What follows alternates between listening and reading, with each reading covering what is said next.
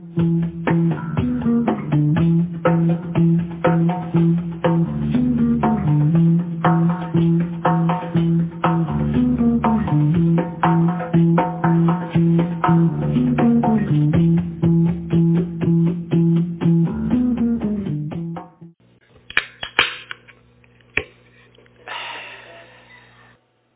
good evening, everybody. Welcome to Bible study. It's good to see you tonight. Glad you're here. We're going to get started, so let's pray. Ask God's blessing on our time, and then let's see what He has to say. So, Father, thanks for opportunity to gather. We're here in the name of Jesus, by His power, by His authority.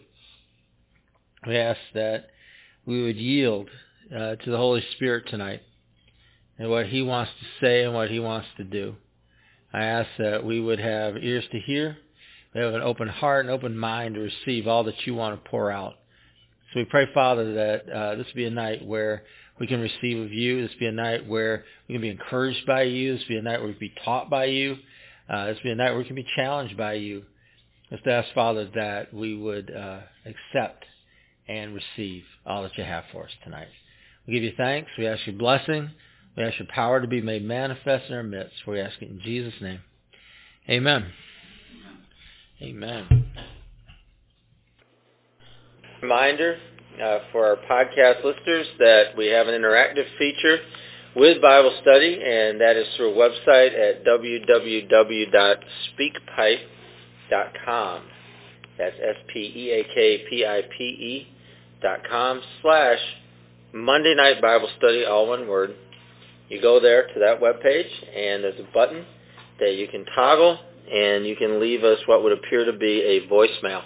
And we'd love to hear from you. It could be just saying hi, or maybe you have a question about Bible study, or maybe you have a comment, or you just want to tell us where you're from. But we'd love to hear from you. It could be something good God's doing in your life. So drop us a line, leave us a message, and we'll endeavor to play that at our next Bible study. If you have your Bibles, go ahead and open up to Romans chapter 8. Romans chapter 8. I'll give you further instruction once you get there.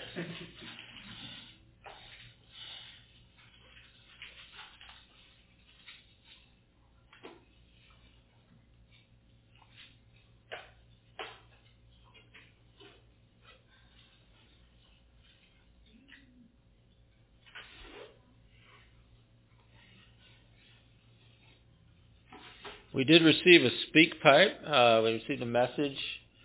This was before I had gone away, but I did want to play that. So here's our message that we did receive. Thank you for sharing about hope. I like the idea of writing down what you pray for and see what God does in your life. All right. Thank you. For those of you who don't know that voice, that's Laura. She made sure to let Aaron know that was her, but I recognized her voice, so it was okay.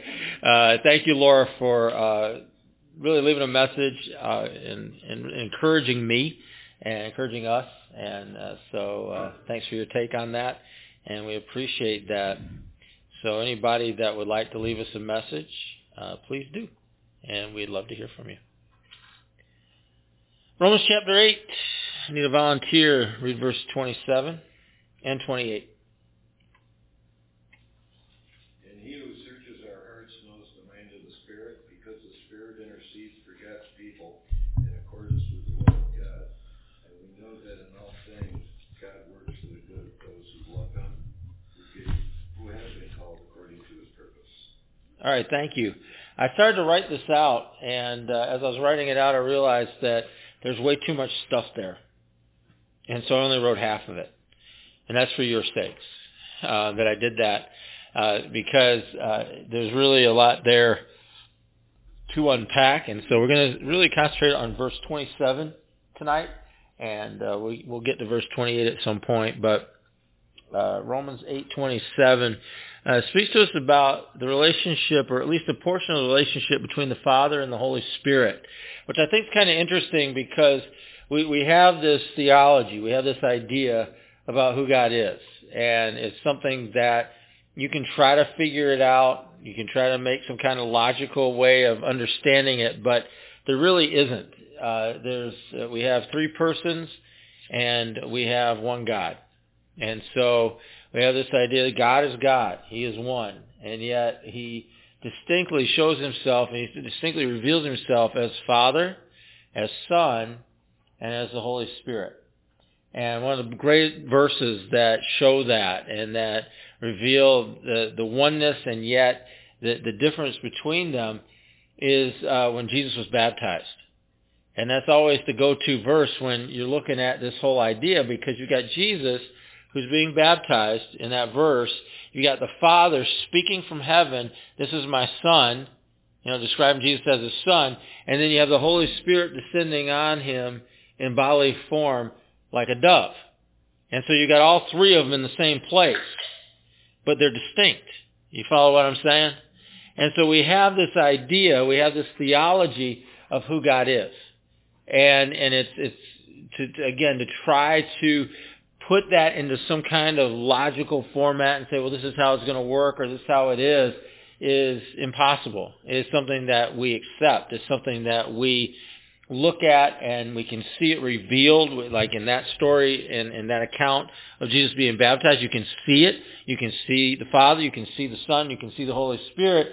We can experience it. But to try and somehow make some kind of logical sense out of it in some linear way, it really isn't something that we can do. And so it's mystical. It's spiritual. And that's okay. I think God needs to be a little bit spiritual and mystical to us. I think when we begin to think that we can somehow quantify him, or we can somehow figure him out, or we can somehow fully understand who he is, he just gets really small all of a sudden. And our God becomes way too small when that happens. And I don't know about you, but I like a big God. I like a God who can do anything. I like God of the universe, the God who created everything, that by his word all things are. That's the kind of God I like to serve. And I'm thankful for Jesus. I'm thankful for his revelation to us. And I'm thankful that he's a personal God and all that. I think all those are great. I think all those things are awesome. And I love the access that we have to him. But he needs to be big. He needs to be big. He needs to be bigger than my brain can figure out. He needs to be bigger than my mind can conceive of. And he needs to do things because he just does them. And he needs to say things because he just says them. And those kind of things are important, that we have a God like that. And that as people, we learn to accept that. We learn to accept that he's just bigger than us. We learn to accept that he does things that we don't understand. He says things that we don't always understand. And that's okay, because he's big. And allowing for that in our lives really puts us in a position where if we need a miracle, well, we serve the God of miracles.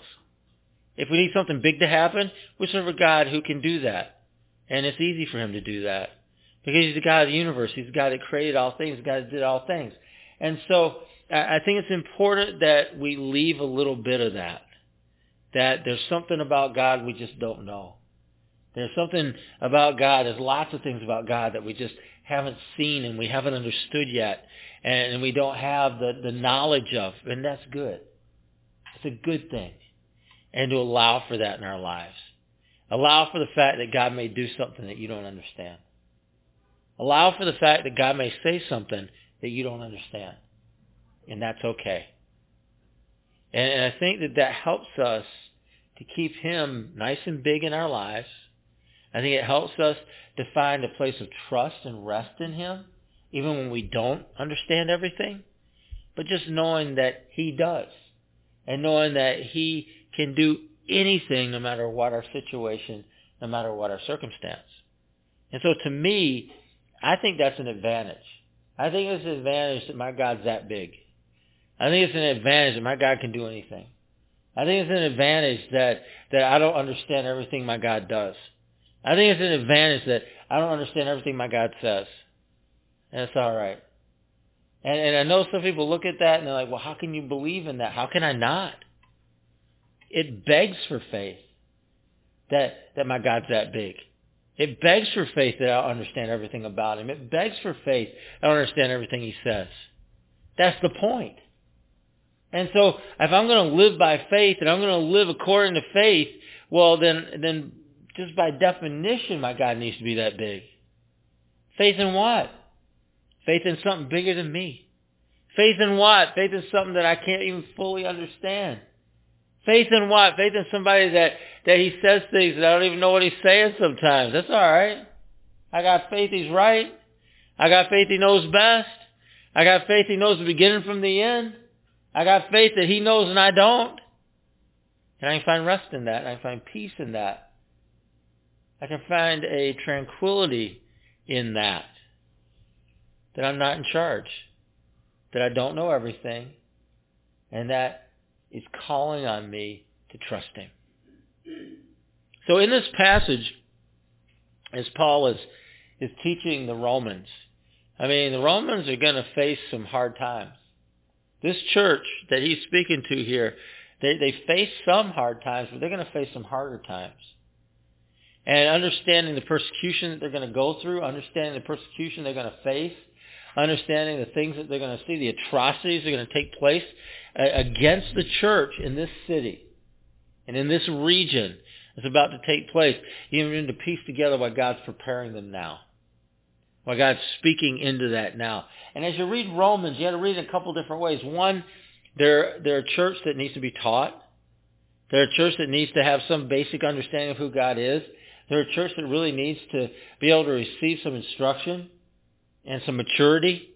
And they need to grow. Okay, so that's part of it. But you also have to read Romans in another way, and that's that this is a church that's about to really face it. And they're about to face some hard times. And through the Spirit, of course the Holy Spirit knows that. And through the Spirit, and Paul's being inspired to write this letter, well, the Holy Spirit's inspiring him in that direction where Paul, whether he knew it or not, doesn't really matter. But under the inspiration of the Holy Spirit, he's writing with that in mind. That there's hard times coming. How are you going to face that? There's hard times coming. How are you going to set yourself in such a way that you're going to stand in the face of that? How are you going to thrive? How are you going to live in the face? How's this church going to grow in Rome when persecution comes? How can we set things up? How can we prepare things? How can we make sure that you are poised and ready in a position to not only survive, but to actually benefit from hard times? How can we do that?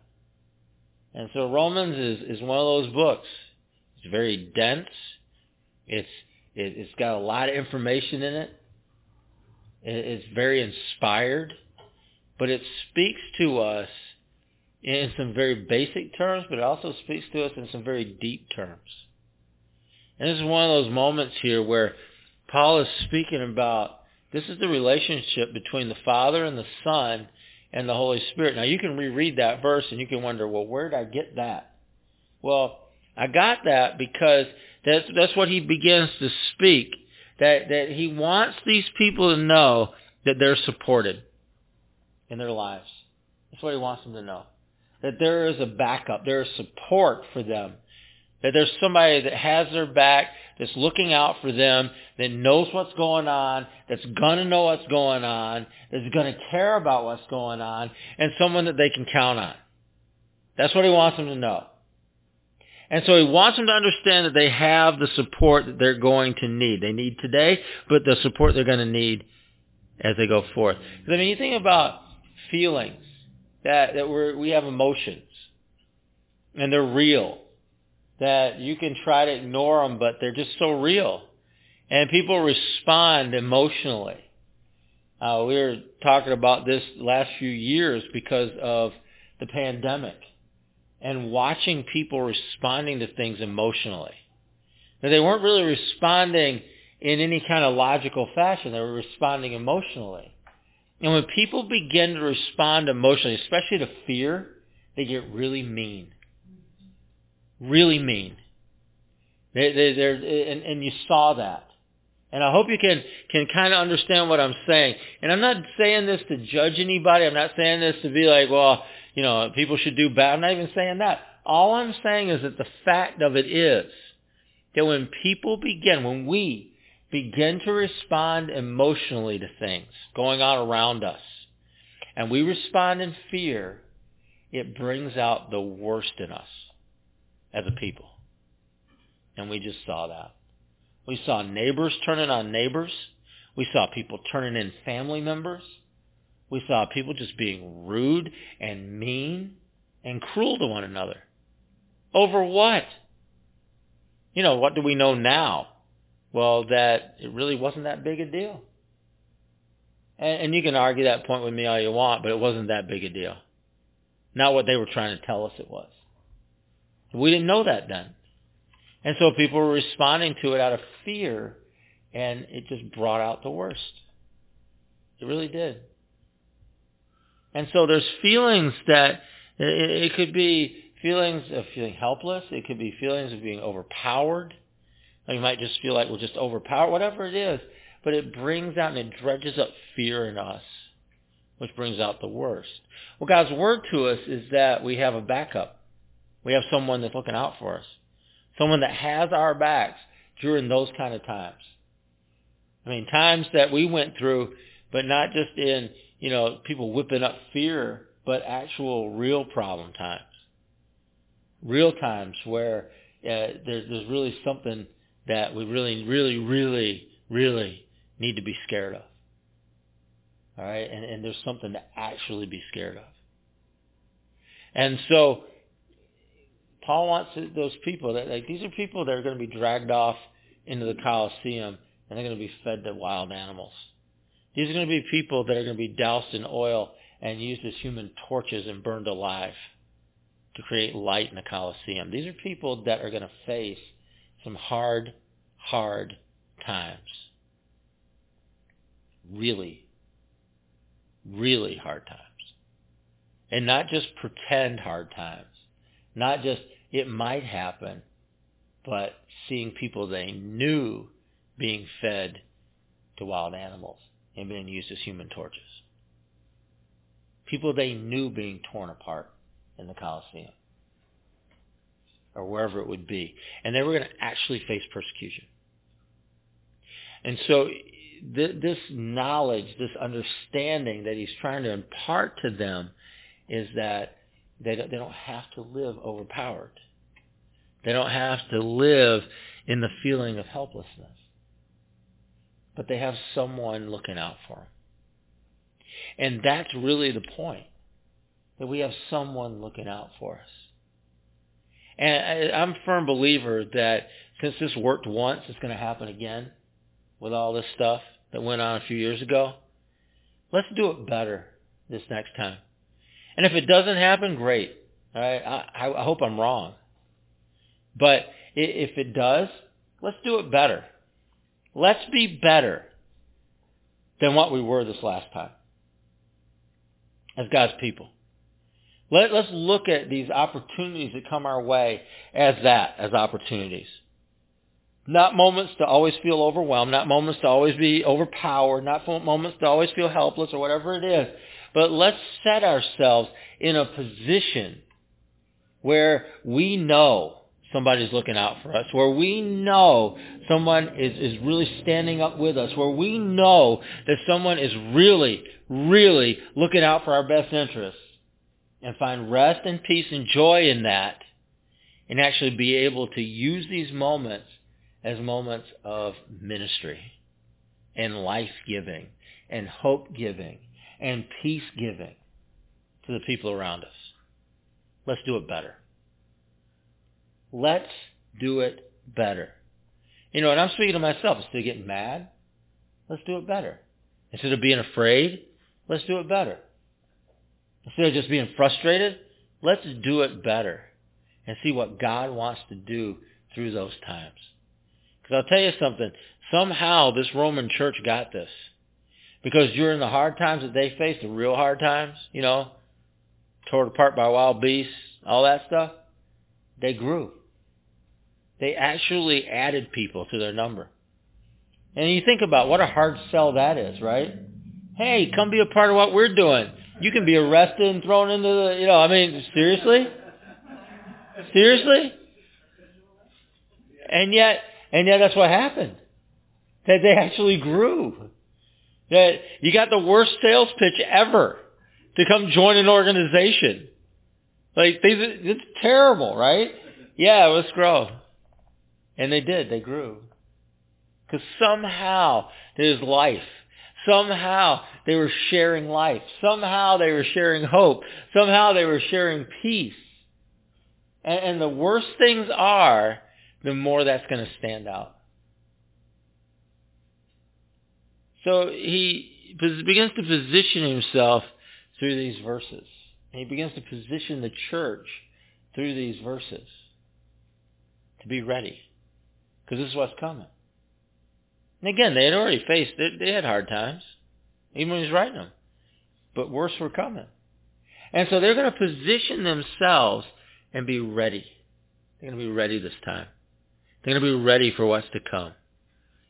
First part of this, and the first part of this verse, and I'm going to stick right in verse 27 mostly.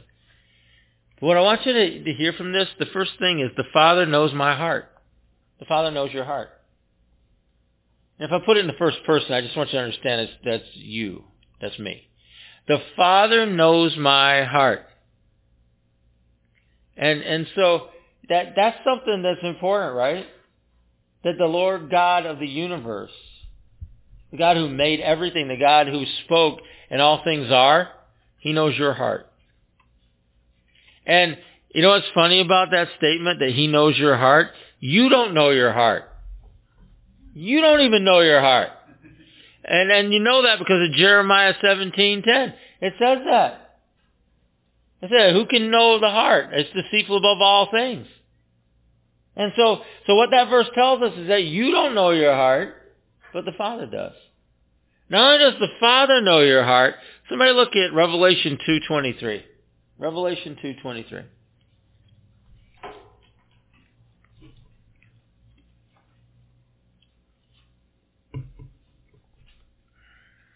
And I will strike her children dead, and all the churches will know that I am He who searches mind and heart, and I will give to each of you according to your works. All right. So regardless of what happens in the beginning of the verse, all right, this is talking about Jesus, all right?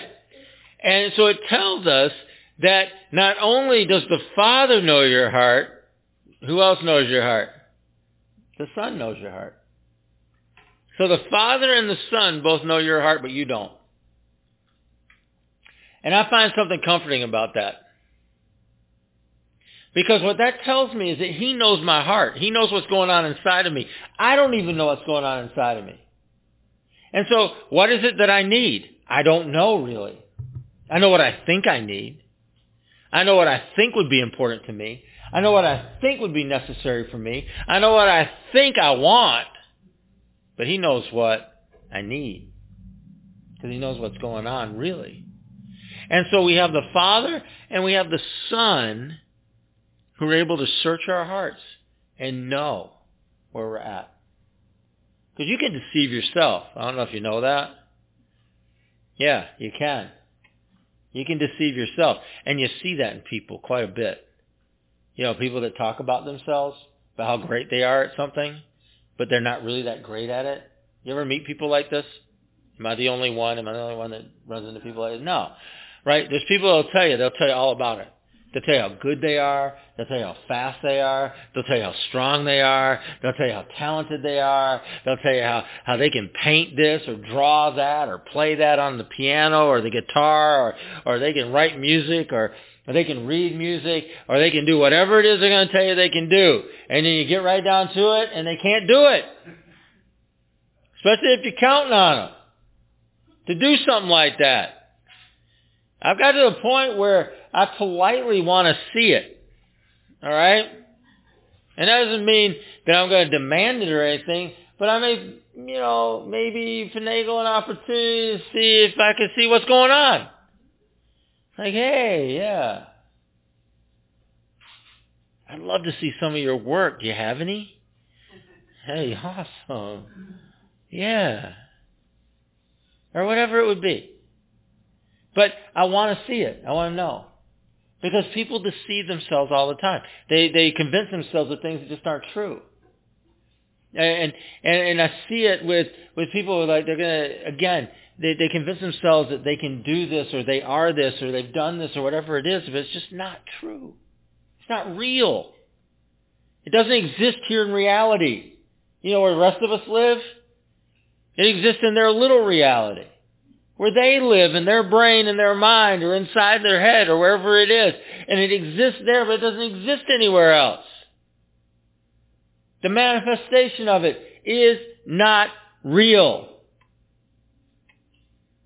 But we're good at it. Some people are better than others at deceiving themselves. But see, the Father searches the heart. The Father searches the heart. The Father knows the heart. That's what's real. The Son searches the heart. The Son knows the heart. And that's what's real. All those things are real. And so He ministers to us. He provides for us. And He leads us in reality. Whether we can see it or not. So sometimes we just can't see it. And you understand what I mean by that. You understand that sometimes you just can't see something. And it could be hidden, or it could be just something beyond our understanding, or it could be something that we don't want to see. And so we put up a barrier so we can't see it.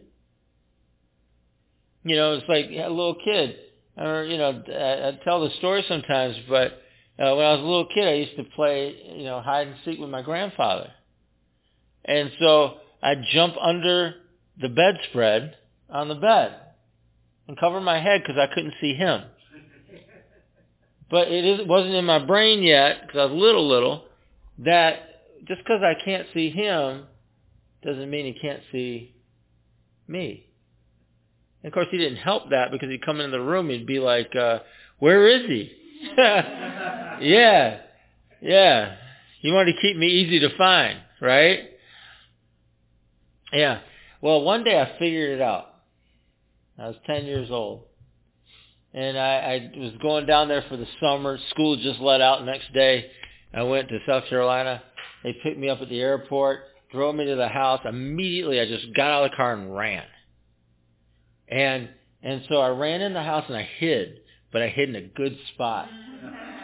And they could not find me.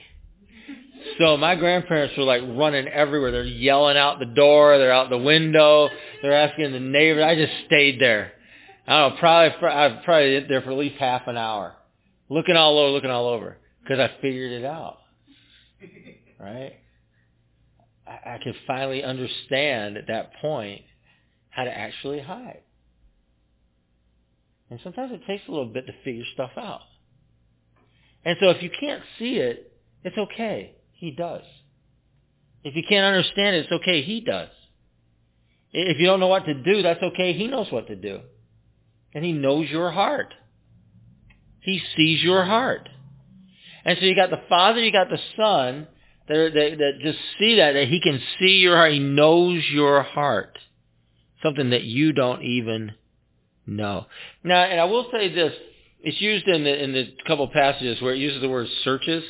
Well, God doesn't really search for anything. He just knows where it is. Okay? That's a word for us so that we can kind of understand that. He has provided for us. Like when the Bible says, God's arm is not too short. It's not really His arm. Okay? It's just so that we understand that He can reach wherever it is we are. And so it was put in terms that we can kind of get it. So when it says He searches the heart, it just means He knows it. That's all. And so don't think like there's something hidden in your heart that He's looking for. That's not what's happening. He knows what's in there. He knows all that's in there. Jesus knows everything that's in there. He's not really, like uncovering anything that He doesn't know. It's all within His knowledge base. And so the idea of the searching of the heart is just for our own sake, so that we understand, because that's a process that we go through. when we look for stuff. That's a process that we go through and we're trying to discover something. Well, he just knows. And so he knows your heart. He knows what's in you because he has no need to search. And so the next thing it says there, okay, so number one, we've got the Father and the Son who know your heart. They both know your heart. And why was it important, and I made an emphasis on this, why is it important that Jesus knows your heart? Why is that? What do you think? This is a real question I'm asking. Because he intercedes. That's right. Yeah, in fact, the Bible says that he lives always to make intercession for you, for me. All right, so it's important that Jesus knows your heart because he's interceding for you. Why else? What else does he do? And what does his intercession look like? Where's he at? Huh? Okay, so he's everywhere all at once. But how does he describe himself? He describes himself as in you, all right? So he's with you, knows you, is with you, so he's in you. Where else is he? Right hand of the Father, right. So when Stephen was dying, being stoned to death, I mean, Jesus was with him, but when he looked up and he saw the Father, who did he see?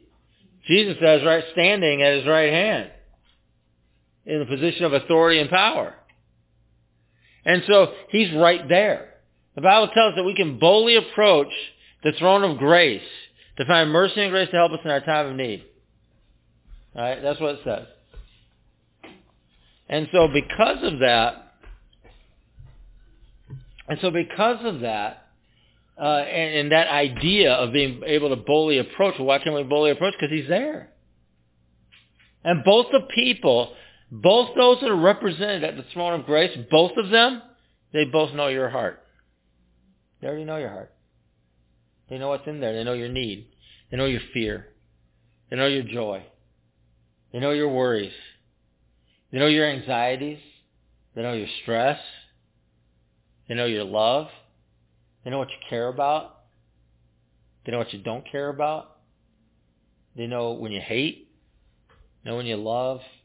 They know when you forgive. They know when you hold on to something. They know all that stuff. And they love you, love you, love you. And you can count on that.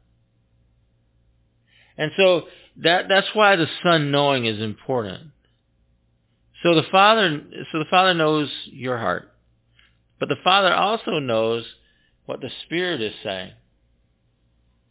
Because the Father understands the thoughts of the Spirit.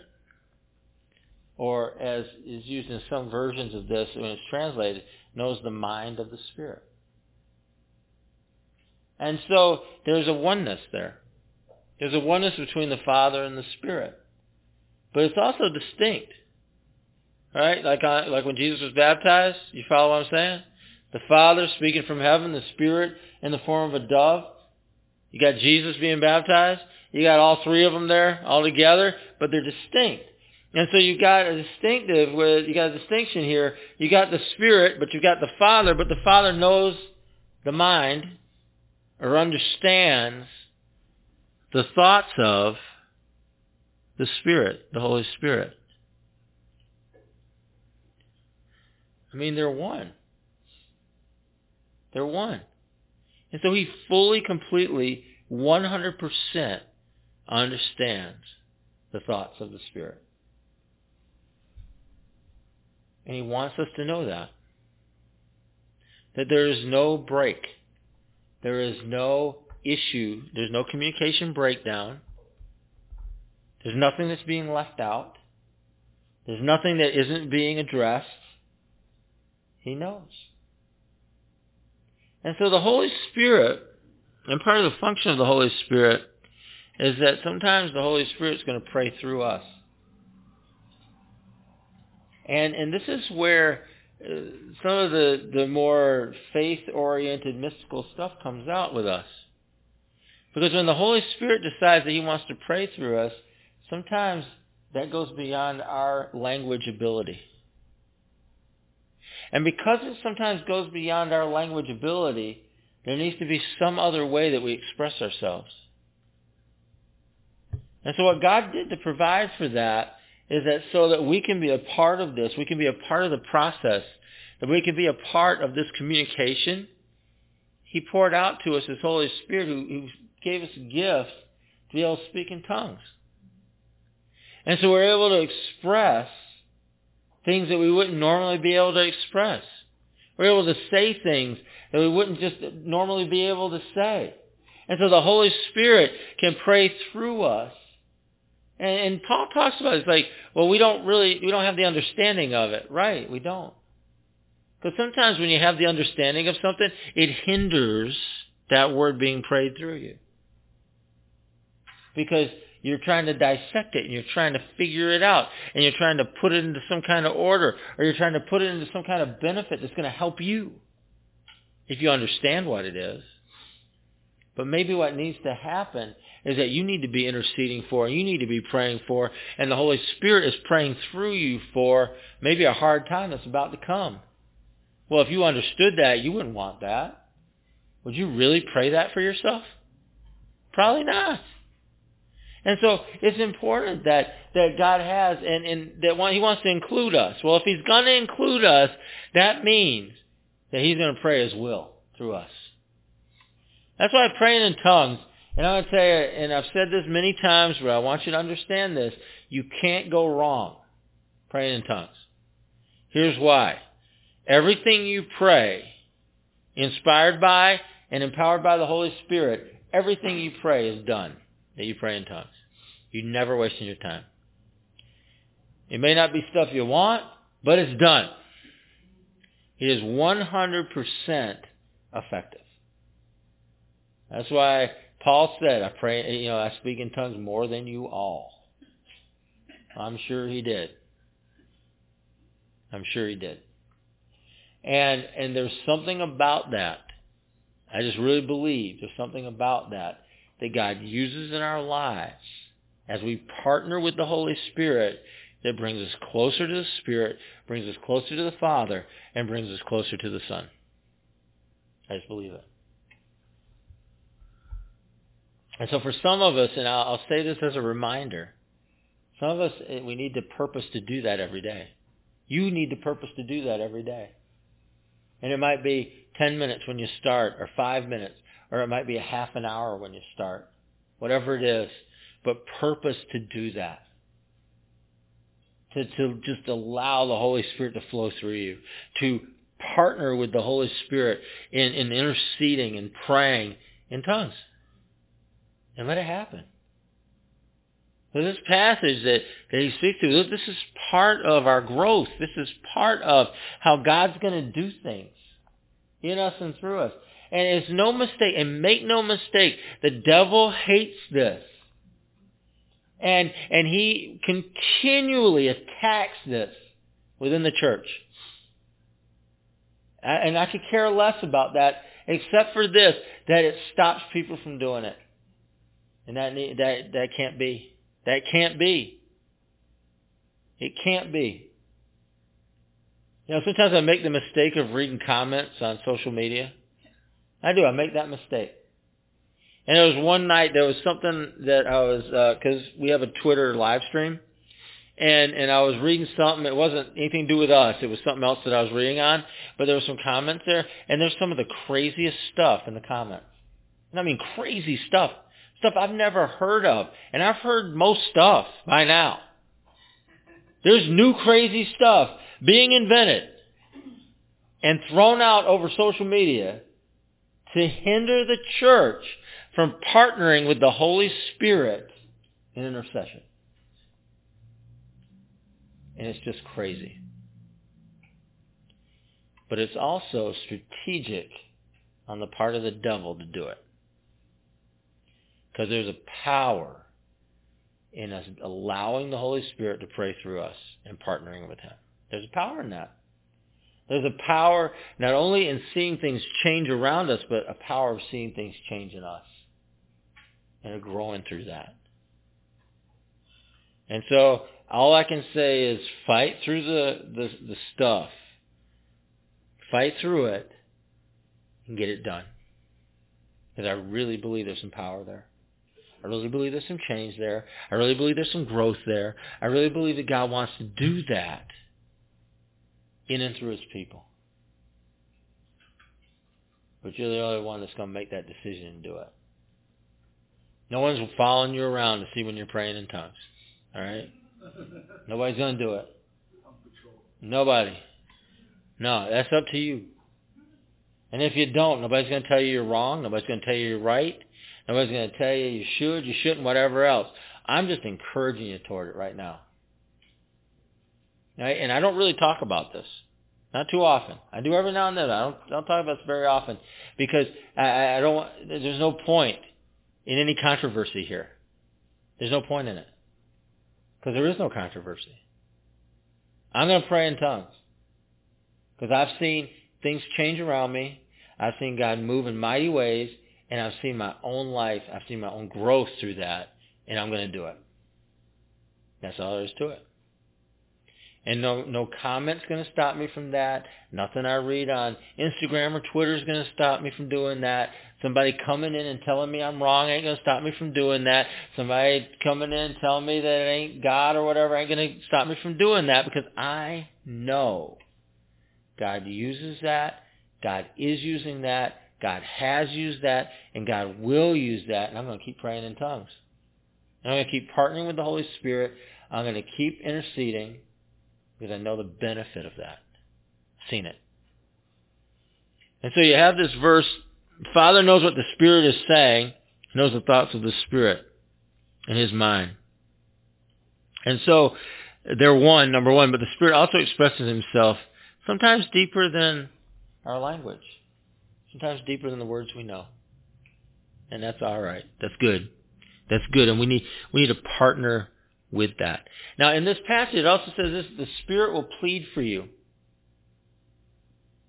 What do you think of that word plead? What does that mean to you? You beg. He'll beg it up for you. The Spirit is pleading for me in words deeper than I can even understand.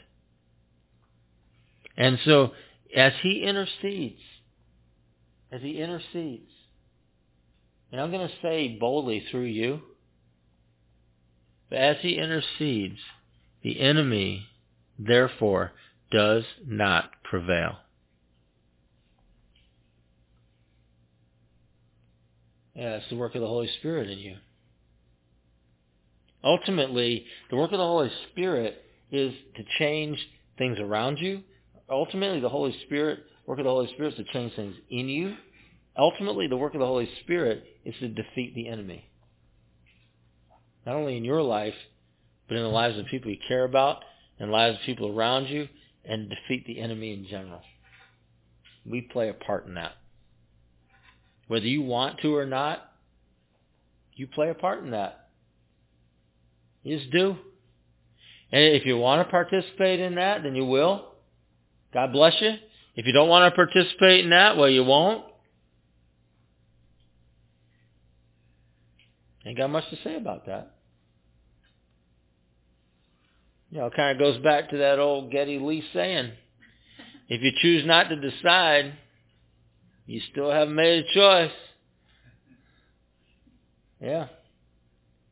And so I really want to encourage you that the Holy Spirit, he's pleading on our behalf. How? Through us. He's begging it up through us. He's moving in such a way that the enemy's not going to prevail in our lives. As we allow him to move in and through our life. He advocates in us for God's cause in us. What's God's cause in you? I don't know. That's between you and him. I can't answer that question. I cannot answer the question what the purposes of God for your life in this generation are. I can't. Because you could tell me, well, in general, the Bible says A, B, and C. Well, that's absolutely true. It's kind of interesting, though. People that do that, and they think that they can figure out God by what the Bible says. Hey, how come Paul wasn't allowed to preach the gospel in certain places at certain times?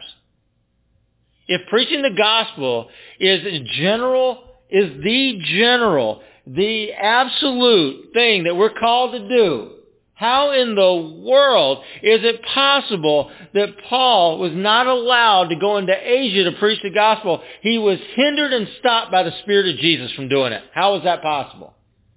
According to that whole general idea about God's will for your life. How is that possible? Do you know? Because I don't. Because I believe that God's will and purposes for you are God's wills and purpose. That's His will and purpose for you. And that will and purpose for you isn't His will and purpose for me. And yeah, I can say there's some things that are general, maybe probably true most of the time, but it's not absolute. And there are times when there are things that you read and you see, and it's like Paul not preaching the gospel in Asia or wherever it was, that he couldn't go in there. He was stopped by the Spirit of Jesus from doing that.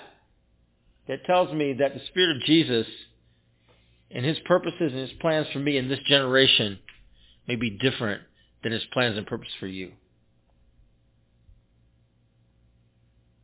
Because Paul preached the gospel a lot, but not right then. Paul saw so many people converted to the Lord over his ministry and over that time. I got nothing bad to say about Paul. But he didn't go that time. Because God's plan and purpose for him in that moment was not to go. And you got to respect that. You got to respect that. You got to respect that my call isn't your call. You got to respect that my purposes aren't your purposes. You got to respect that God He has a plan for you. He has a plan for me. We got to respect that in each other. And let it be.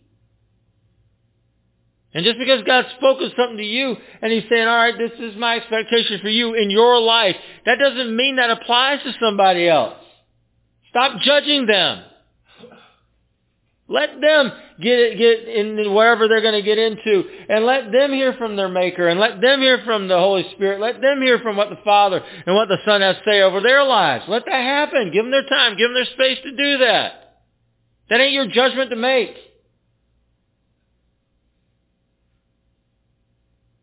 But God's plans and His purposes over our lives, man, sometimes that's just deeper in words. That intercession that He wants to make through you, deeper than words. But it's that place and that expression that we grow, we become, and that the enemy's defeated.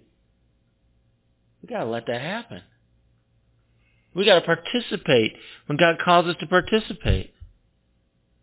We got to allow for the Holy Spirit as He advocates for God's cause and His purpose and His plan for our lives. We need to join up with that. We need to get on board with that. Be a part of what He has for me. Now, I read a few different versions of this, and there's a word that comes up right now in this passage, where it talks about the Spirit being, now I want you to hear the word I use here. The Spirit is in harmony with God's will.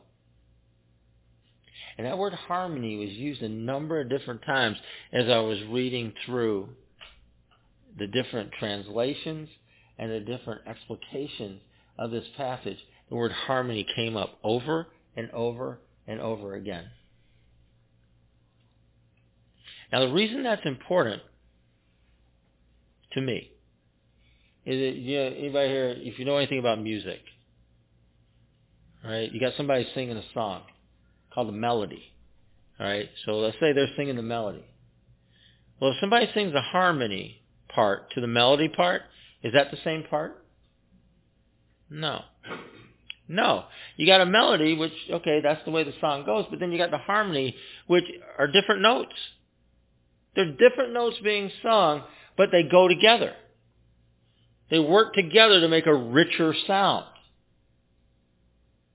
And so the idea that the Holy Spirit is in harmony with God's will, I want you to think about the possibilities that exist for each of us in that. Of what God's will is going to look like through you. Because God's will through you may not look like God's will through me. That's what creates the harmony. In fact, it's likely not going to look the same as it looks through me. And it goes back to one of our values, one of the things that we believe as a church. One of the things that we believe as a church is that oneness, in other words, that idea of unity, is not the same thing as sameness. So it's not that we all look and sound alike and do the same stuff, because we don't. But the idea is that God is creating a harmony in and through us by the work of the Holy Spirit. That's part of the work of the Holy Spirit, is to create a harmony in us so that the sound, so that the experience, so what people perceive, what is being perceived in the spiritual realm is richer than it would be if we're all singing the same thing. If we all look the same, we're all singing the same thing, we're all saying the same thing, while that is convenient, that's just not really how God has set things up. God has set things up, and He calls people from different backgrounds, and He calls people from different places, and He calls people from all these different experiences. Part of the reason He does that is because He is creating a harmony by the Holy Spirit that makes us bigger and richer than we ever could be if we were just all the same. Plus, that's boring. It's just boring. If everybody's singing the same thing, it's boring. If everybody's playing the same notes, it's boring. If all you're hearing is the same melody just being pounded out time and time again, it's just boring. There's no life in that. There's no expression in that. Not really.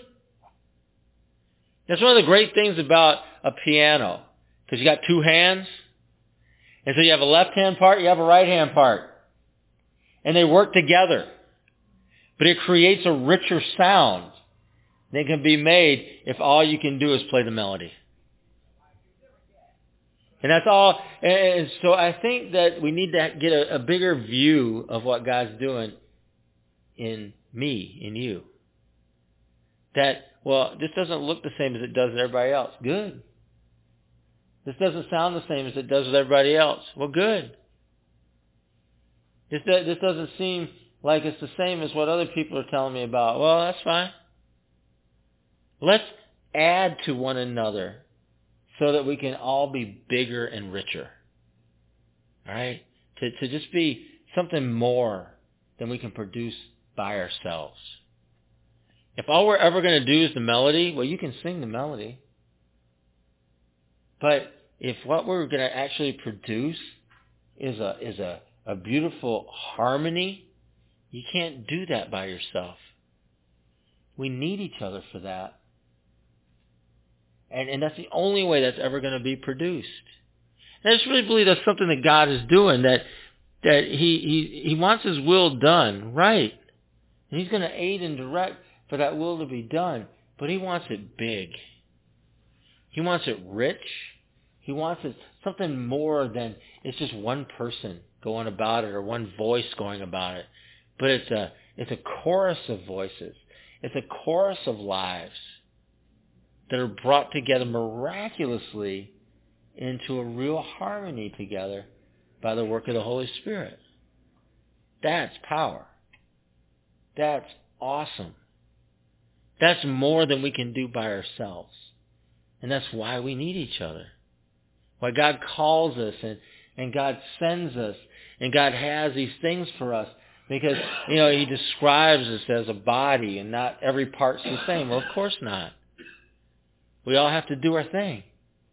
But we're all working toward the same goal. Toward the same purposes. The same plan, the same will. And it's finding a peace and rest and joy together. Me, not you, not him, not her, but all one. I think I started out talking about that, didn't I? That there's something about God that we just can't really totally, fully understand. That it's Father, Son, Holy Spirit, but it's one. But the Father's not the Son, and the Son's not the Holy Spirit, but they're one. And it seems to me that's part of the work of God in His people of making us one, but not the same. And all I can do is say, let's take our part in that. Let's take our place in that. Because I believe it's the Spirit that leads us into that harmony. That He enlightens, that He teaches, that He comforts. Because part of that is silencing the fear in us. That's part of it. Part of it is helping us to really overcome things that would hinder us from doing that. That's part of His work. Part of it is He knows that we don't have it in and of ourselves to do that, and so He wants to empower us to do it. He doesn't want you afraid. He doesn't. He wants you to enter into what He has for us joyfully. Joyfully. And so He's going to aid us, and He's going to direct us. He knows our hearts. He knows what we need. But that's what He wants to do in us. He wants to bring us into harmony together with His will. So let Him do it. Let Him do it. Because that's going to make us stronger. Let Him do it. Because that's going to mean we're going to be more ready. More ready for whatever it is we're going to face. Whatever that is. But we'll face it together. Stronger. Take a moment to pray. Father, I thank You for just the work of Your Holy Spirit in us. It's the work of God. It's the work of God. I mean, You said You created us in Your image. You said that right from the beginning. And so I guess this isn't surprising. That the work that You're doing by Your Holy Spirit, the work of change that You're doing, the work of encouragement that You're doing, the work of leading that You're doing, is that work of Your image. That You are leading us back into Your image. And so I just say thanks for that. And I ask You that we would allow that process to happen in our lives, in my life, as individuals. We would allow the process and the work of the Holy Spirit to take place, that I would allow that in me, that I would participate in it, that I participate in intercession, I participate in praying things that I don't even fully understand, maybe that are deeper than words, but I take the time and make the effort to pray and partner with You, Holy Spirit, to see this happen in me.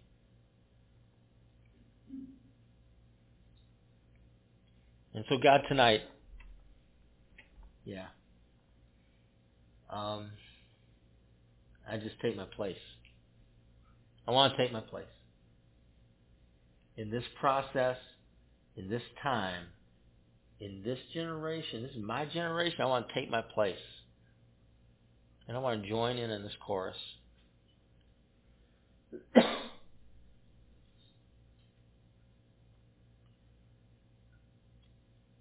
Take a moment to respond to that. If that's your prayer, I want you to pray that. And just respond to that. You respond to that.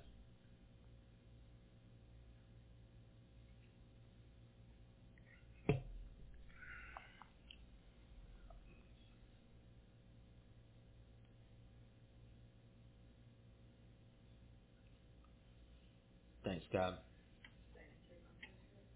Yeah. Thanks, God.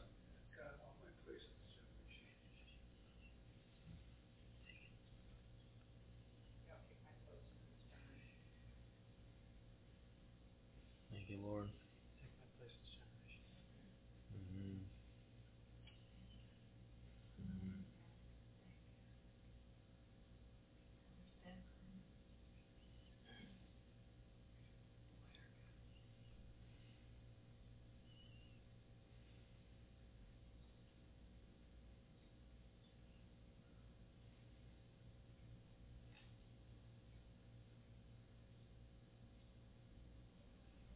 Thank you, Lord. Thank you, Lord. Thank you, Lord.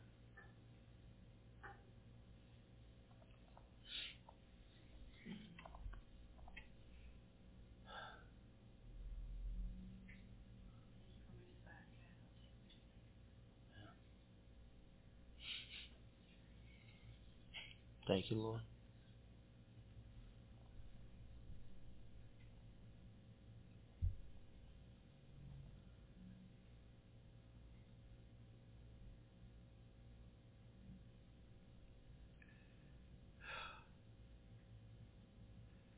Thanks, God.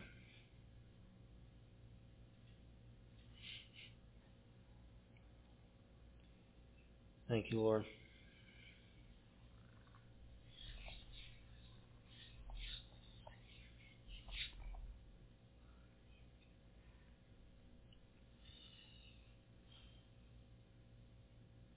Thanks for letting us partner with you, God. Thanks. You just renew our commitment to that. Thanks. Yeah.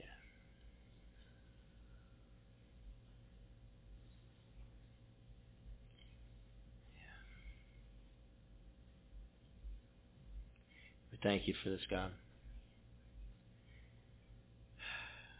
We just commit time and effort. We commit our faith, commit our lives in the power and authority of Jesus. Let's agree by saying amen. Amen. I just want to encourage you tonight too. We speak in tongues. And I don't know who here does or who doesn't. I don't really care. But if you do, that's what we do. And I'm not ashamed of that. And even if new people are around or people that don't really understand it are around, I'm not ashamed of it. It's something we do. I was never taught to be ashamed of it. Never really thought of that as being a problem. It's a distinctive. It is. It's something weird that some people hear and they don't know what to do with it or whatever, but that's okay. That's all right. So just be you. All right? And this is who we are. And so pray in tongues. Worship in tongues. Let God use you. And may come a time when you need to give a message in tongues. There's people here that interpret tongues. If I'm here, I do. And I'm sure there's others that do here. So, how it is. So, yeah. It's a tool. It's an expression. It's important. It's who we are as God's people. So, let's not discount that. Let's not ignore it. Let's not hide it. But let's allow God to do what He wants to do through us. Amen. Thanks for coming. Great to see all of you. And I'll see you again. UCF of Syracuse is a relational gathering of diversity in action. Economics, education, employment, background, and culture span the spectrum as we gather for the purpose of life in Christ. You know, me and Christ are homies. That's good. He's really cool, you know. We super close, yo. Your homeboy? Yeah. All right. Anyways, so musicians, writers, painters. You know, my cousin's a painter. Yeah? What do you paint?